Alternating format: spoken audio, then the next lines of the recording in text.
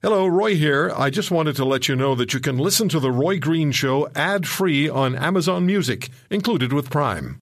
At Evernorth Health Services, we believe costs shouldn't get in the way of life-changing care, and we're doing everything in our power to make it possible. Behavioral health solutions that also keep your projections at their best? It's possible.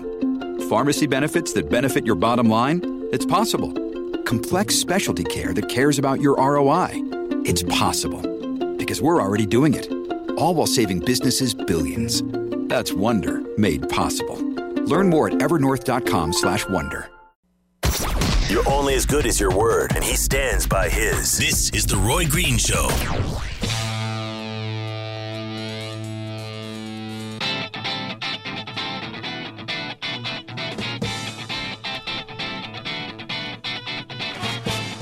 Follow me on Twitter at The Roy Green Show. There's lots of activity on Twitter on this Trudeau story at The Roy Green Show. And you can also go to my webpage, roygreenshow.com, and listen back to what we've aired. And we have a podcast for you, which you can subscribe to. Just go to the page, roygreenshow.com, and you can do the subscribing there. David Butt joins us, criminal lawyer, prominent criminal lawyer.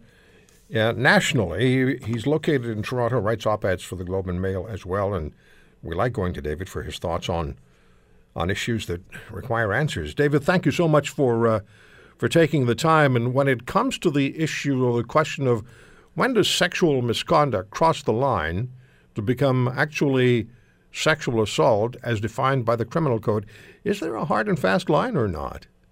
Well, the criminal code, Roy, defines sexual assault as non-consensual touching. So that's the first thing. Somebody has to be touched against their will.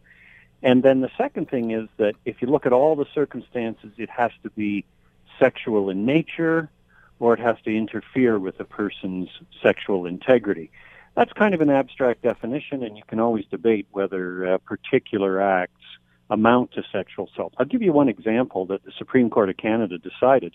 A father was having a nap, and his 3-year-old son made a lot of noise and woke him up, and the father, in a fit of rage, just swung around and punched the child in the genitals. No sexual intent there, but the Supreme Court held that was a sexual assault because it interfered with the child's sexual integrity. So you always have debates around this idea of what is and is not a sexual assault. I was looking at a story in The Guardian in the UK, and it's probably quite similar in Britain. According to the Sexual Offences Act 2003, the elements of the offence of sexual assault are a person A, intentionally touches another person, person B. The touching is sexual. Person B does not consent to the touching, and person A does not reasonably believe that person B would consent. I don't know if that's too confusing or not. Yeah, that's very similar to our law. And what you've added there that I didn't touch on initially is this idea of what the other person believes and is it reasonable. Because if you reasonably believe that someone's consenting to what you're doing, you really don't have a criminal mind. And it's important that you not be convicted without that criminal intent.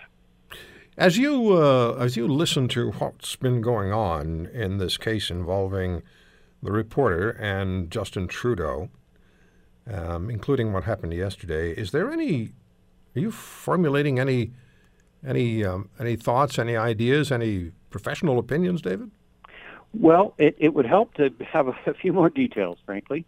When we talk about inappropriate touching or groping, those are words that we use in general conversation, and they mean different things to different people. I'd like to hear, and lawyers will always ask, and police investigators will always ask, describe the acts very specifically, and make reference to body parts. His hand touched my thigh, or a level of specific description of acts is necessary before you can formulate a final legal opinion on whether something might or might not be a sexual assault.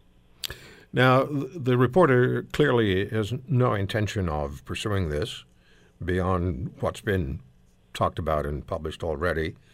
And Mr. Trudeau is not going to provide any details as far as we can tell. that aside, given what's out in the public domain, could this become a police investigation at any time, with or without a request from either party? It's certainly possible, but not terribly likely. These days, certainly in the aftermath of the Me Too movement and so on, police services have recognized that the criminal justice system has to do more for victims of sexual assault. And one of the things they have to do more of is listen. And if somebody wants to go forward with something, that's one thing. And if somebody doesn't want to and wants to move on, that's another important message that the investigators need to listen to. Mm. So these days, unless it's a very, very serious and obvious sexual assault, if the complainant really doesn't want to go ahead, then most of the time her wishes are going to be respected. In about 30 seconds, and it deserves a lot more than that, over the last number of years, let's say 5 to 10 years, have there been measurably significant and important and valuable changes to the way the issue of sexual interference, sexual assault, sexual harassment is viewed by the courts in this country?